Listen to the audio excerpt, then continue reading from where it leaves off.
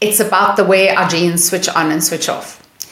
And stress and trauma is so powerful in the way that it switches on our genes.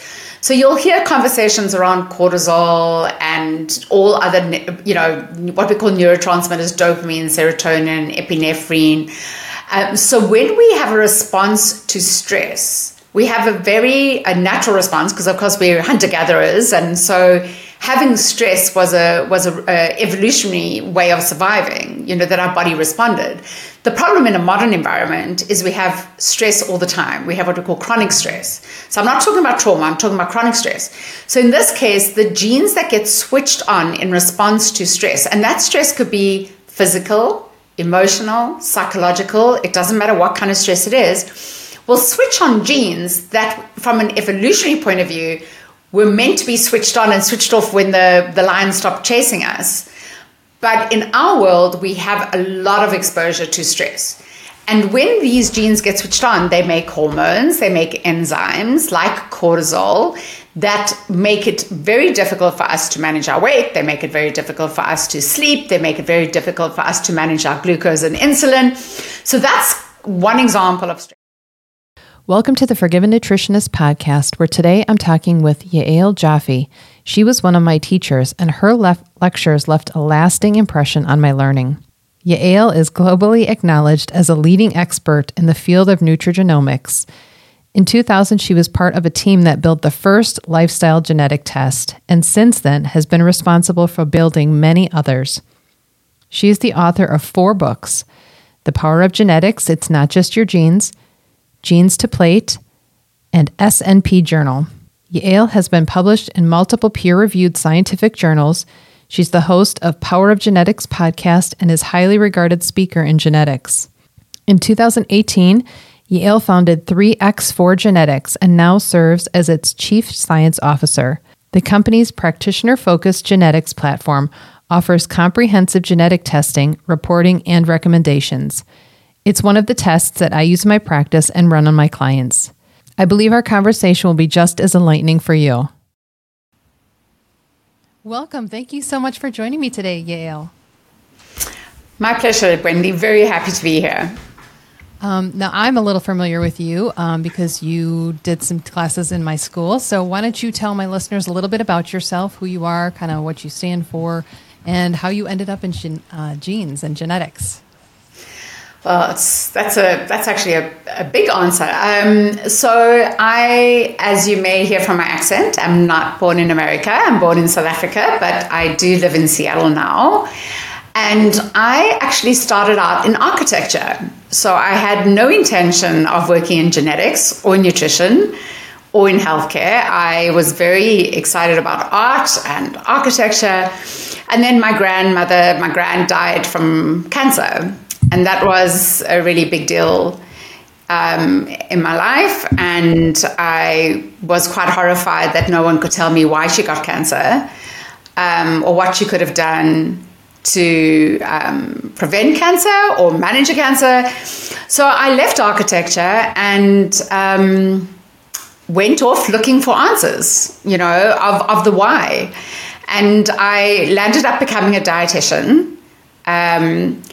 And was very unimpressed with what I learned there. In fact, I didn't really get any answers from that. It was a couple of decades ago, but still didn't find the answers. And so after I finished my dietetics degree, I kind of went searching and I went traveling, and I met this amazing woman in London who was a geneticist. And this is in the year 2000, which is a good while ago, before genetics was like the in thing or something that people understood. I mean, it was a really long time ago. And she believed that genetics and nutrition was going to be the future of medicine. And I couldn't even remember what a gene was, never mind like the genetics and nutrition. I thought she was like this is science fiction. But it was a good time in my life to explore. I was still searching for answers. And there was something about genetics that made sense to me, about having some answers. And so I joined a company called Sarona, which was the first genetics company in the world to build a nutrition genetics test. And then I realized that Rosalind, my colleague, had much more fun than I did, because she got to build genetic tests. And I just got to do the nutrition recommendations, which wasn't as exciting. So I went back to university and got a PhD in genetics. And I specialized in this area of what we call nutrigenomics, but really is really the relationship between nutrition genetics. And that is, the short story. The long story is it's now 23, almost 24 years that I've been working in this space. And in that time, I have built many genetic tests for different companies that I've been a part of. I have built an education company teaching clinicians how to use genetics in clinical practice, how to translate genetics to find value. And really, I always say, if it doesn't help you decide what you want to eat for breakfast, well, we probably failed you. And I had a clinic for 3 years as well. And more recently, 5 years ago, I launched a new company called 3x4 Genetics, which is where you and I got to know each other. And that's one of the things that I was fascinated with in school when I first was introduced to you, was I never really thought about genes at all. I grew up kind of thinking everything was genetic. And I think that's because a lot of people in my family think everything is genetic. And I think that's what society kind of tells us. So when in school, I learned a lot about lifestyle and diet and how that all plays a role. And especially lately, too, when I was introduced to your company, 3x4, it was mind-boggling how wonderful and amazing genes can really give you information. And so I love how you explain what genes are and just all the things related to genes. So hey everyone, just a quick break to show some gratitude to our sponsors and give you some special deals. I don't know if you've heard about Metabolic Daily, but here are what 2 of my clients recently told me. My cravings have decreased and I feel so much better. I'm finally able to manage my weight. I no longer crave sugar and sweets, and my blood sugar levels have been stable. Metabolic Daily naturally replenishes your gut microbiome and supports healthy weight because it helps your body do more with the good food you eat. It supports butyrate and GLP-1. GLP-1 is a hormone produced in the gut that helps reduce appetite, releases insulin, and controls blood sugar. Butyrate is a short-chain fatty acid that helps with blood sugar response, gut permeability, and immune function. Unlock an exclusive 20% discount on your first month's membership by entering my unique code when you click on the Linktree link in the show notes. To genes. So maybe you could kind of tell our listeners today a little bit like what is a gene and what happens with the gene. Okay, so we can definitely do that. So I'm going to explain it in the simplest way I know how. But to your point, every single thing about who we are is a combination of our genetics, which we inherit from our parents, and the choices and decisions we make every minute of every day. So, and it doesn't really matter what it is, whether it's exercise or stress or trauma or nutrition or sleep, every single thing we do is this interplay, this relationship, this kind of dance between our genes and that environment. So what is genetics? So our genes are essentially our blueprint. You've probably heard this before. And the way genetics works is if you think of a language, so we all speak English, let's use English as a language. We have 26 letters in the alphabet. And when we put letters together, we make words. And then when we put words together, we make sentences. And we make sentences together, we get like paragraphs. And then we put those together into a chapter. And all of a sudden, we're able to tell a story. We're able to talk about who we are and who we are in this world. Now imagine we have another language, which is the language of genetics. But instead of having 26 letters, we have 4 letters. And genetics has A, C, G, and T. So only 4 letters.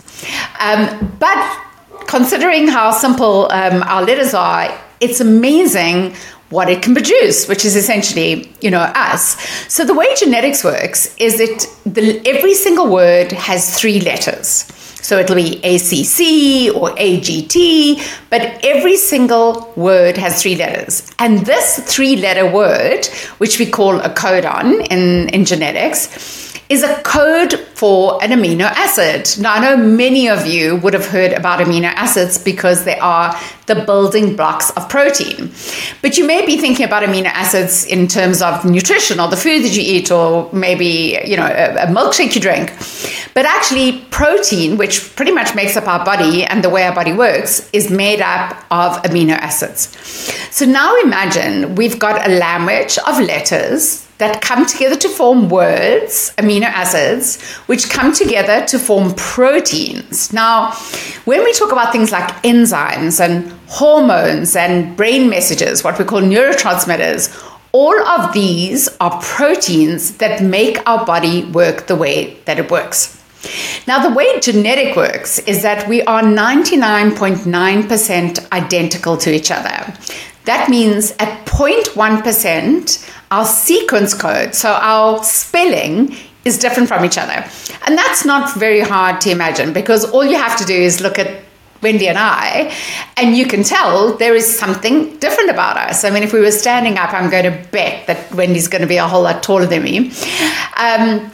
So we know that we are different from each other. And this difference comes from this 0.1%. And what is the 0.1%? It's spelling changes.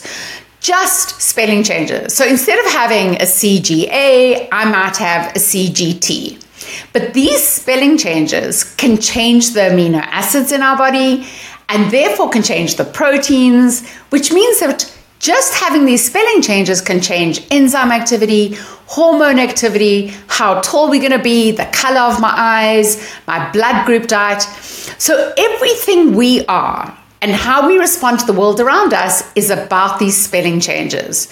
And what genetic testing does is actually test for spelling changes.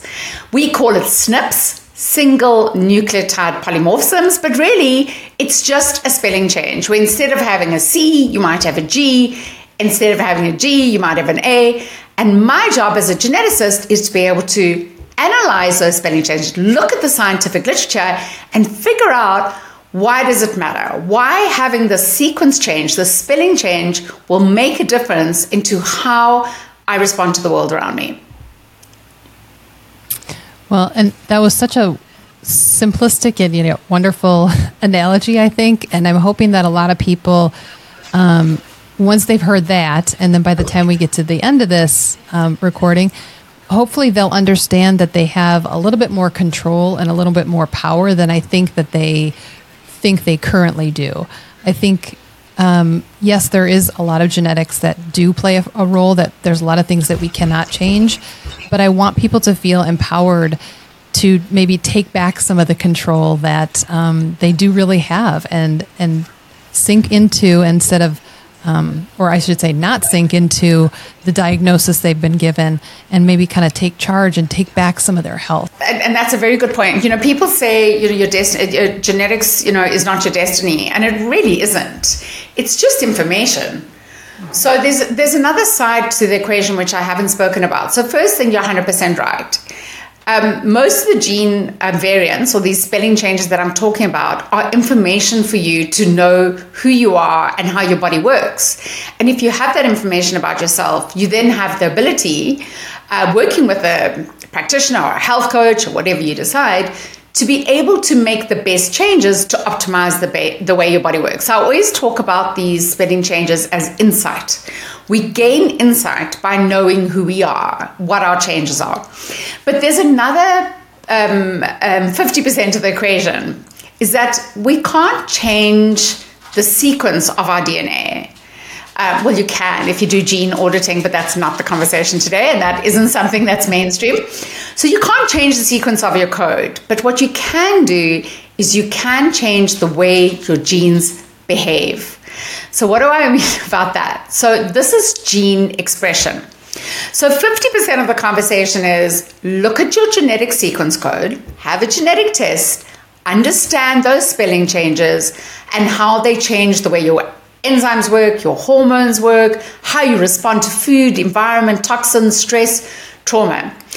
But the second part is really about the power, which you refer to, which is, what do I do? Once I have all this wonderful insight, what do I do? So there is another field of genetics called epigenetics. And epigenetics is about the way our genes behave, the way our genes switch on and switch off. To make a protein or to make an enzyme or to make a brain messenger or anything like that, to make a new cell, a gene needs to be switched on. And when a gene gets switched on, it makes a protein. And when we've made the protein and we've got enough of it, the gene gets switched off and tucks itself away. Every single thing we do in our lives, whether it's the weather we're encountering, whether it's laughing or connecting with community, whether it's nutrition, environmental exposures, pollution, pharmaceuticals, a massage, a Reiki, anything you can imagine is going to switch genes on and switch them off. And so there's two ways that we are empowered. They're empowered by knowledge of know who you are, know your spelling changes, know how you respond to the world. And the second part is we can use the choices we make, be they nutrition, lifestyle, meditation, cold water immersion, exercise, doesn't matter what we do, to optimize the way that our genes are being switched on and switched off. So in every way, we have power with genetics. The only time where genetics is more powerful is in the very, very rare cases where you get these rare genetic variants that can cause a disease, like sickle cell anemia, familial hypercholesterolemia. But these diseases are very, very rare. And most of you will never, ever encounter it. What you mostly are living with is this interaction between your genes that you inherited, the choices you make, and the way your genes get switched on and switched off. Right. And I would imagine, especially if someone is already, let's say they already have been diagnosed with diabetes, so they've already got so much of a struggle already going on in their body, it's going to take their body a little longer to heal. And so that might help them understand as well, once they know what their genes are, okay, what they're kind of up against or what might work in their favor to kind of help them heal from some of those types of things. Oh, absolutely. So the question, so now you say, okay, you've got a patient who's got diabetes, you've got a client who's got diabetes. I always the thing for me is why? Mm-hmm. Why did they get diabetes? So we know that these conditions like diabetes or obesity or arthritis or autoimmune or fatigue, it doesn't matter what it is, they don't happen overnight, right? Your clients don't wake up in the morning and like yesterday they didn't have any issues with their blood glucose and today they wake up as a diabetic. We know that it evolves over decades. So the question I always want to know is, but why did they get diabetes? And that, we train to go back and look. We want to know what their diet and lifestyle is. We want to know what their exposures are. We want to know, their stress and trauma. But we also want to know their genes. Because the genes often give us the why. The genes often are the insight of, but what started going wrong in your body 10, 20, 30, 40 years ago that manifested as diabetes down the road. And if we can understand the why, then our ability to manage that client, help them to resolve their diabetes. We now know with type 2 diabetes, we can actually reverse diabetes. But if we know the why, because diabetes is not just a singular disease, it's very multifactorial. So by knowing the why, we also know how to address it. Yeah, so what kinds of things, since we're talking about diabetes, for example, maybe you want to use that. What kinds of things that we eat would contribute to something that would change our genes that maybe would start to turn on some of those diabetic genes or turn off? It's about what are the metabolic pathways that contribute to diabetes and what are the genes that might impact that. So let's think about, so the most obvious one is we know is glucose and insulin.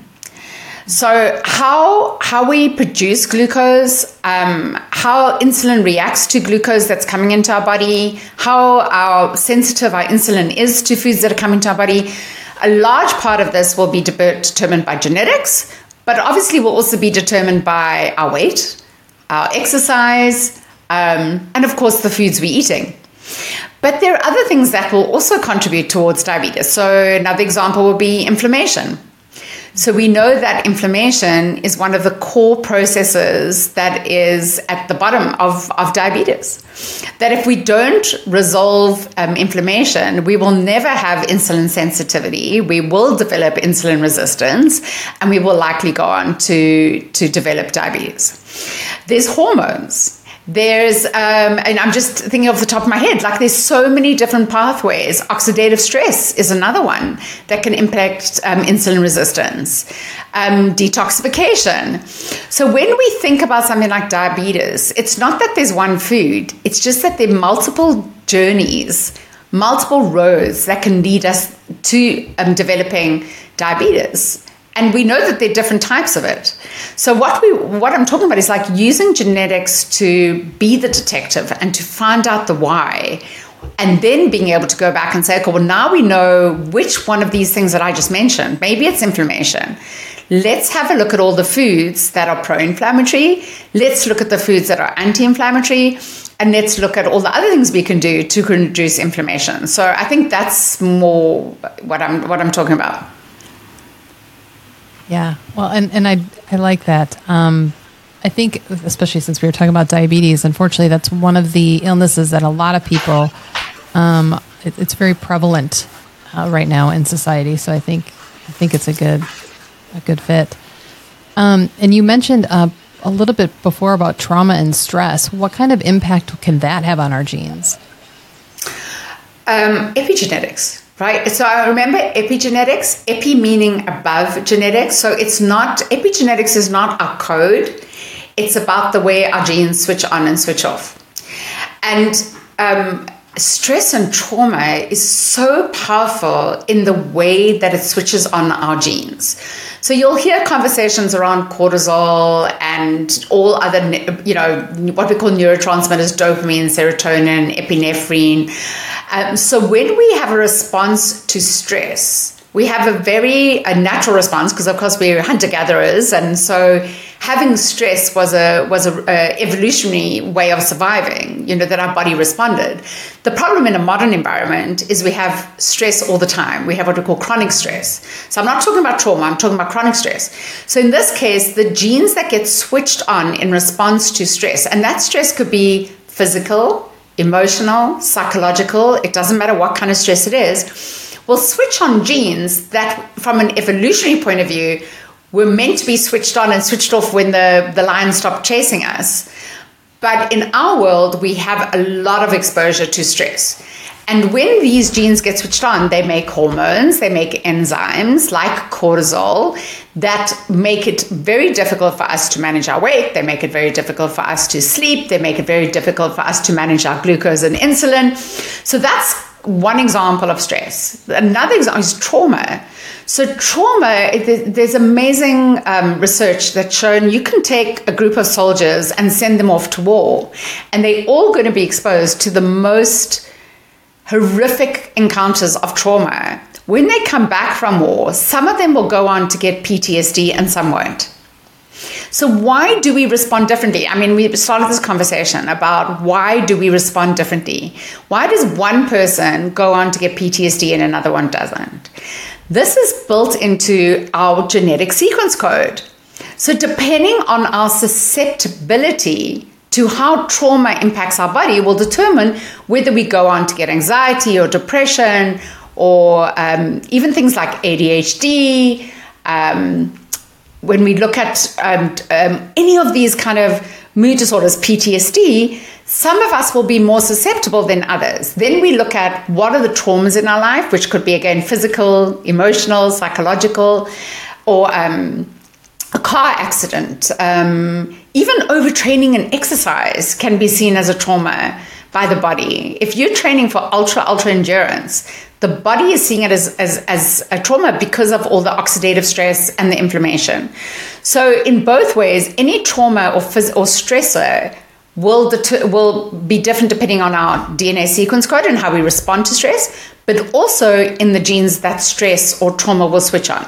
anyone who suffers from depression and anxiety, it's kind of a little bit near and dear to my heart because I had suffered for many years from that too. And I really turned my life around from that with really changing a lot of diet and lifestyle changes. And it's amazing. So I'm hoping that I'm really going to be able to help some people, because I'm thinking of changing my coaching program, oddly enough, because I want to incorporate the genetic testing right up front, right after I meet with them for their health history, because I think that's really going to help me. And I think it's going to give them a visual. I think when people see something, it kind of helps them understand some of the things that they've been struggling with, all their life, and maybe they had a feeling already. What we found was when we looked at anxiety, depression, bipolar, ADHD, any of these what we call mood disorders, which we're seeing so much more, especially in a post-COVID environment, we're seeing this extraordinary exponential increase in anxiety and depression, and particularly in our kids. If you look at the genes that contribute to anxiety and depression, they're actually all very similar genes. So what I mean is the same genes that will manifest as anxiety will manifest as depression, bipolar, ADHD. And so we need to understand what are those genes coding for that we're seeing them in all these mood disorders. And it's always around, dopamine, serotonin, noradrenaline, all our brain messages.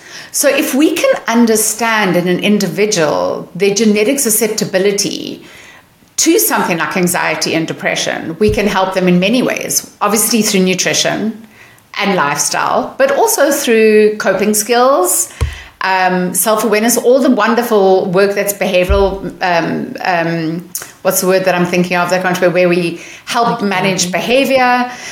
So really, genetics is just this amazing ability to gain insight long before the problem becomes unmanageable. And it's, we're seeing it so much more now, that people, especially anxiety, depression, especially in kids, if we knew about it, we could be building those skills now rather than waiting for the kind of breakdown and then having to deal with it.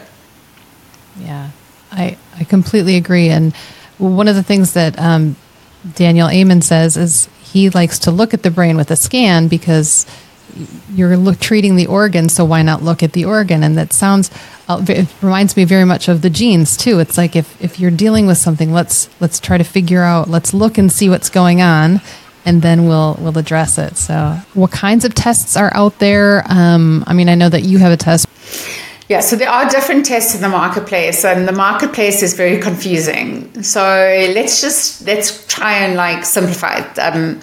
So the first thing and the most popular by far is what we call ancestry genetic testing. So this is 23andMe and Ancestry.com. You send in a cheek swab and they're going to tell you about your origin. So, I came from Eastern Europe, I'm from the Mediterranean. So it's going back, using DNA to go back to see where you're from. And of course, there's other uses. So it's finding your lost cousin or being able to connect with other family members. And I'd say 95% of all genetic testing that is done in the marketplace is based on ancestry. And it's wonderful. It's wonderful. It's very interesting. Mine was very boring. I didn't have enough diversity to make mine interesting, but I've seen some amazing reports. But that's just kind of a small part. So what else is there? So then there's medical genetics. So medical genetics, which I don't work in, is when, and I did refer to earlier, is when you have these gene variants, spelling changes, that by themselves have a significant impact on your body. And in fact, one of the first nutrition diseases ever was phenylketonuria, PKU, where you're missing an amino acid, you're missing an enzyme to break down this phenylalanine amino acid. So if you can't break it down, babies don't thrive and they can be really ill. So if you can identify the genetic variant, which is just a spelling change very early on, you can kind of build your life around not having this amino acid and grow on to be a very healthy and full development. So these genes are rare but powerful.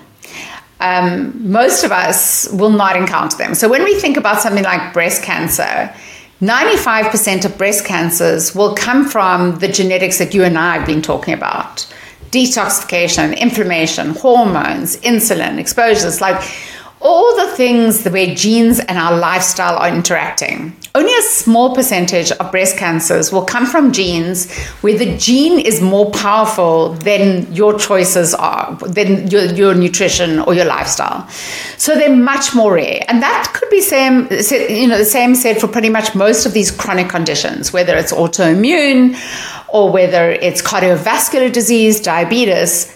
95+% will be these diet and lifestyle genes that are not that powerful by themselves, but are very informative when we look at the combination. So we call that medical genetics. It's more rare, and usually you have a genetic counselor work with you when you have one of these rare conditions. Then you have pharmacogenomics. So pharmacogenomics is about drugs, pharmaceuticals.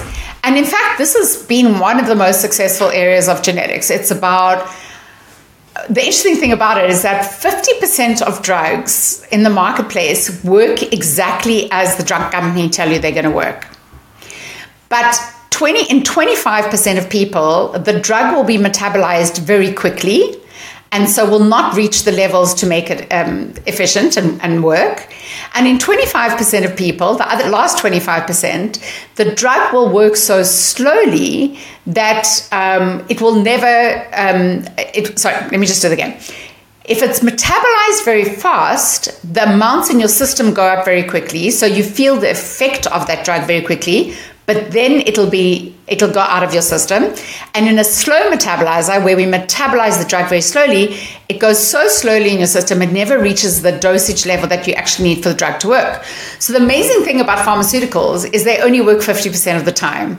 And the reason is because of our genes, because our genes make the enzymes that metabolize these drugs. So there's some wonderful tests in the marketplace where you can have a look and see, but how do I metabolize drugs? Which is the best drug for me, and what is the best dosage for me to take? So it's not relevant to every single pharmaceutical that's available, but there's some very, very important pharmaceuticals, especially around anxiety, depression, cardiovascular disease, blood clotting, psychiatry, where genetics are going to impact which drug you should use and what dosage. So that's another area. And then in my area, we talk about this world of lifestyle genetics, where be it diet or supplements or exercise, sport, weight, where the genes we're looking at always need to be looked at in the context of the decisions that we're making and the choices we're making.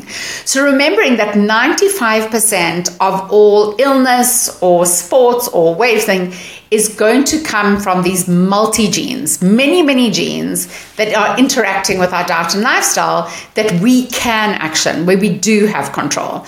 And that pretty much, more or less kind of covers the genetic testing landscape, but it's really important to know when we talk about genetic testing that it's not just one kind of test.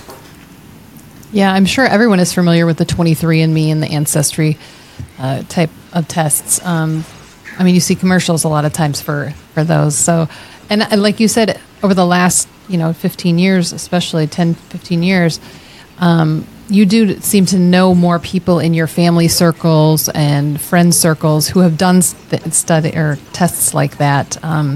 Just out of curiosity to see, where they came from, or, oh, I thought I was from here, but it turns out I'm from here, kind of thing.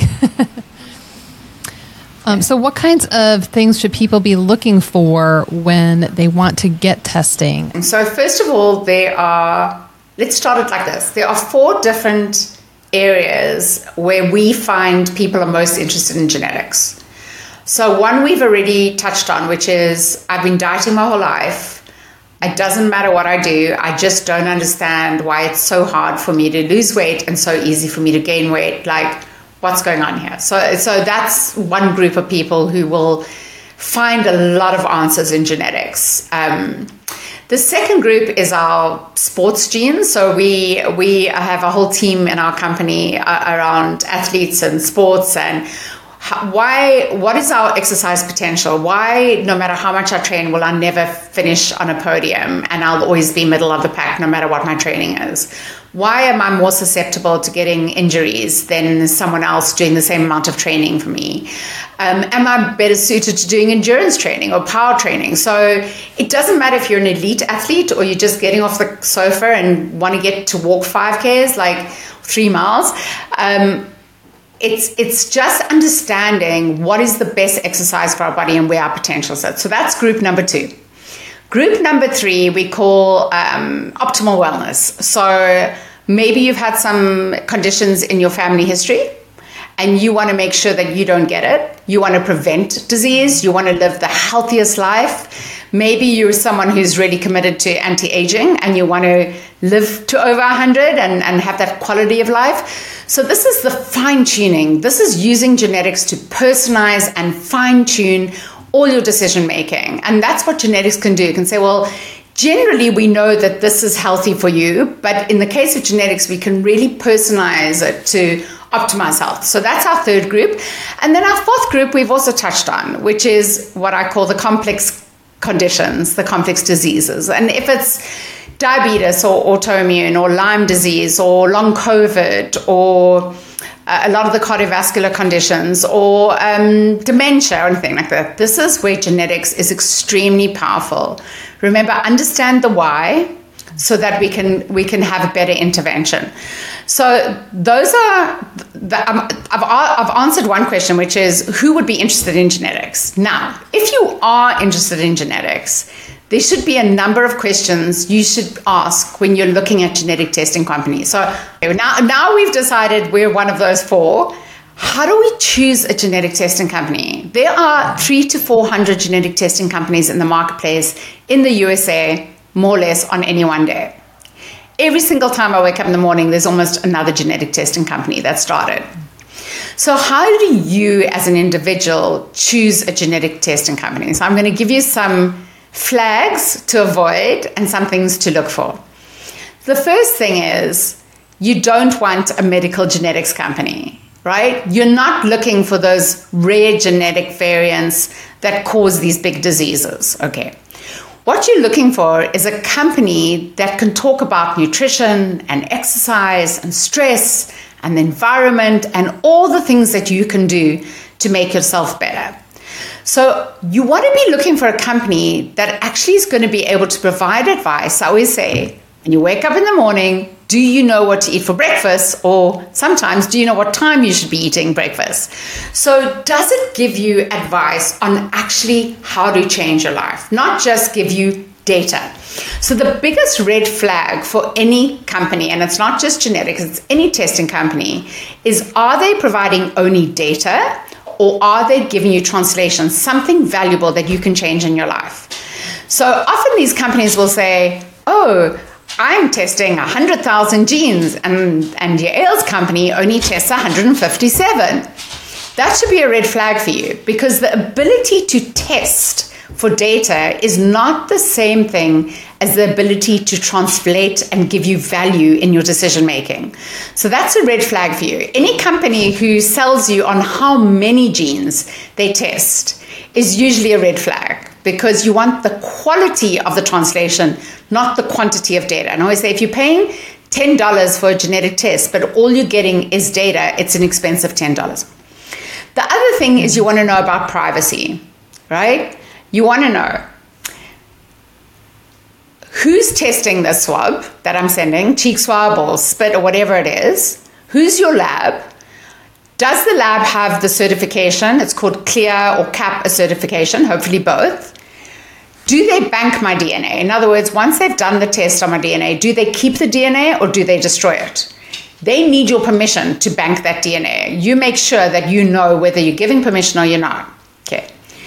Thirdly, are they selling that DNA data to a third party? So companies like 23andMe, their business model is to do as many genetic tests as possible and then take the data, depersonalize it. So they take your name and your email address and your phone number away and sell it. In the case of 23andMe, they sell it to pharmaceutical companies who are using the genetics to do drug discovery.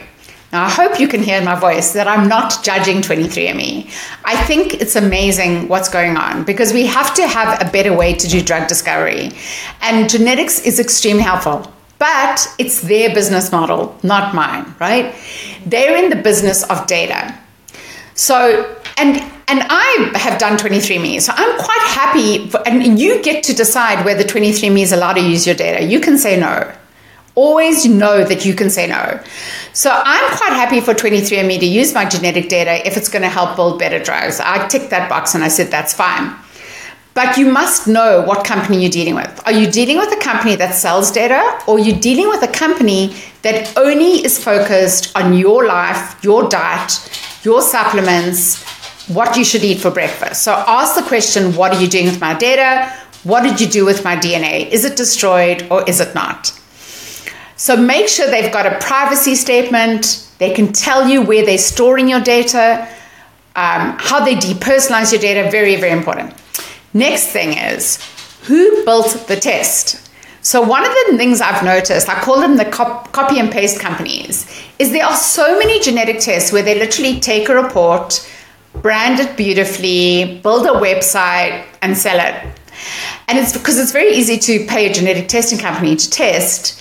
So I call them the copy and paste because they all look the same. They just have a different brand on. So when you go to a company's website, go and have a look for the scientists. Make sure that that company has scientists, has a scientific advisory board, has a dietitian, has clinicians, that they have built the test, not that they just copied someone else's test and slapped their brand on. Okay. The next thing is you want to know education. Do they offer education? How can you learn more about genetics? How can you reach out? What customer service is going to be offered? Are there practitioners that have been trained by this company that I can go to and ask questions about my report, find out more about my report, what I should be doing, how can I get help? So you want to be sure that the company is working with clinicians, training and mentoring them, and that you have somewhere to go with your report and you're not left alone to figure it out by yourself. Even if you, assuming that's what you want to do. So I think that's probably my key, like, good and bad for individuals who are interested in genetic testing. I think a lot of those, some people don't even think about. I know some family members have done it. And honestly, I don't know that they probably never thought about it either, any of those things. And like you said, some of it is okay if you want them to bank your DNA, and that's fine. But I think it's good to be educated on everything that is all the steps that they're doing. And so hopefully some people will now start to think about that if they want to move forward with whatever company, whether it's your company, another company, and like you said before, what their end goal really is. Because I had never thought, personally, I am not an athletic person, but I know that there's lots of people who love to go to the gym and they love to train for, bike races. And so that doing genetic testing would probably be very wise for them and very helpful to them. So I had never thought of even, sport, encompassing that into sports, before. Oh, it's huge. I mean, sports genetics is... And I think genetics is going to be the thing that's going to change the sports environment the greatest in the next decade. So it's very powerful in determining. I mean, if you think about elite athletes, they all train all the time. They have brilliant coaching. They have performance people. They have great nutrition.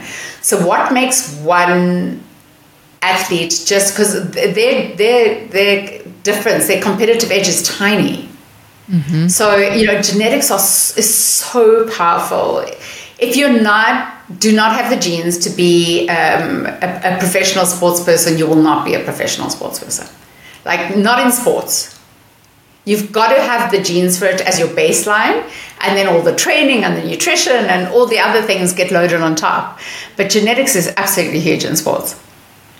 Yeah, and I never thought of that because, especially and I would feel bad for someone if they had a passion for, let's say, cycling, but they were better for short sprints or something. The interesting thing is it doesn't really work like that. Like, I've run many marathons, and if I as I said, like, I've done marathons and triathlon and swimming, and I am always middle of the pack. So someone could have said to me, you're kind of better off doing X, Y, and Z. It doesn't stop me from doing it.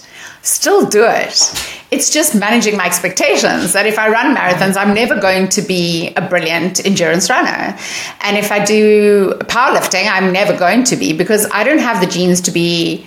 It's not a bad thing. In fact, it's fantastic, because I just like, okay, well, I'm going to really enjoy my running and my swimming and my cycling, but I'm never going to be an elite athlete. So it's all, so it's never like, we're never saying to someone, don't do anything because of your genes. We're just saying, let's manage expectations. Let's manage recovery from training. Let's manage injury susceptibility and make sure you don't get injured. So it's more about managing the kind of training we're doing and what we choose to do. If you've only got 3 hours a week to train because you've got kids and a job and a million things that you need to do, let's use those 3 hours in the best possible way. And that's where we can use genetics. Yeah, there was the saying in I think the 80s here in the States, and maybe you had it where you were too, but knowledge is power. And knowledge, especially when it comes to genes, knowledge is power. Knowledge is always power. And that's it, genetics. And, we talk about the power of genetics, and it's about insight. And know yourself, Well, and I know earlier in the conversation, you had mentioned, the word gene variant and gene mutation. And I think that some people, when they hear either of those, especially when they hear gene mutation, they get a little freaked out. They think that something is wrong with them, or it's some bad disease. So maybe you could explain the gene variant / gene mutation. I hope I didn't use the word mutation, but because I try not to. But great question to kind of in today's conversation. But so remember, I spoke about spelling changes, and spelling changes are really when you've got a different letter in your DNA from someone else that can change the amino acid or the protein or the hormone or the enzyme. So we have a whole bunch of words to describe a spelling change. So we can call them a gene variant. So there's a variation in the gene. It's again a spelling change. We can call it a gene variation. We can call it a SNP, which is very common.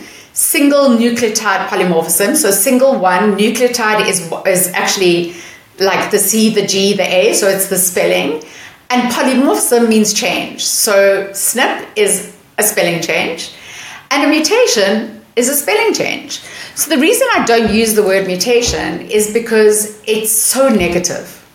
People think that if they have a mutation, they're getting a disease.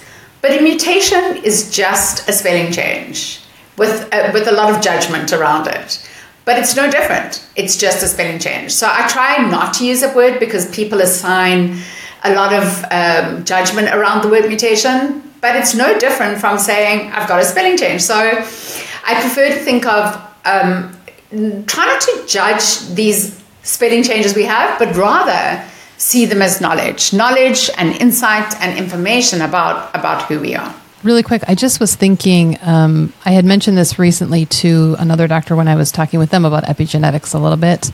It was probably about 15 years ago, and you said, have you been in the States that long?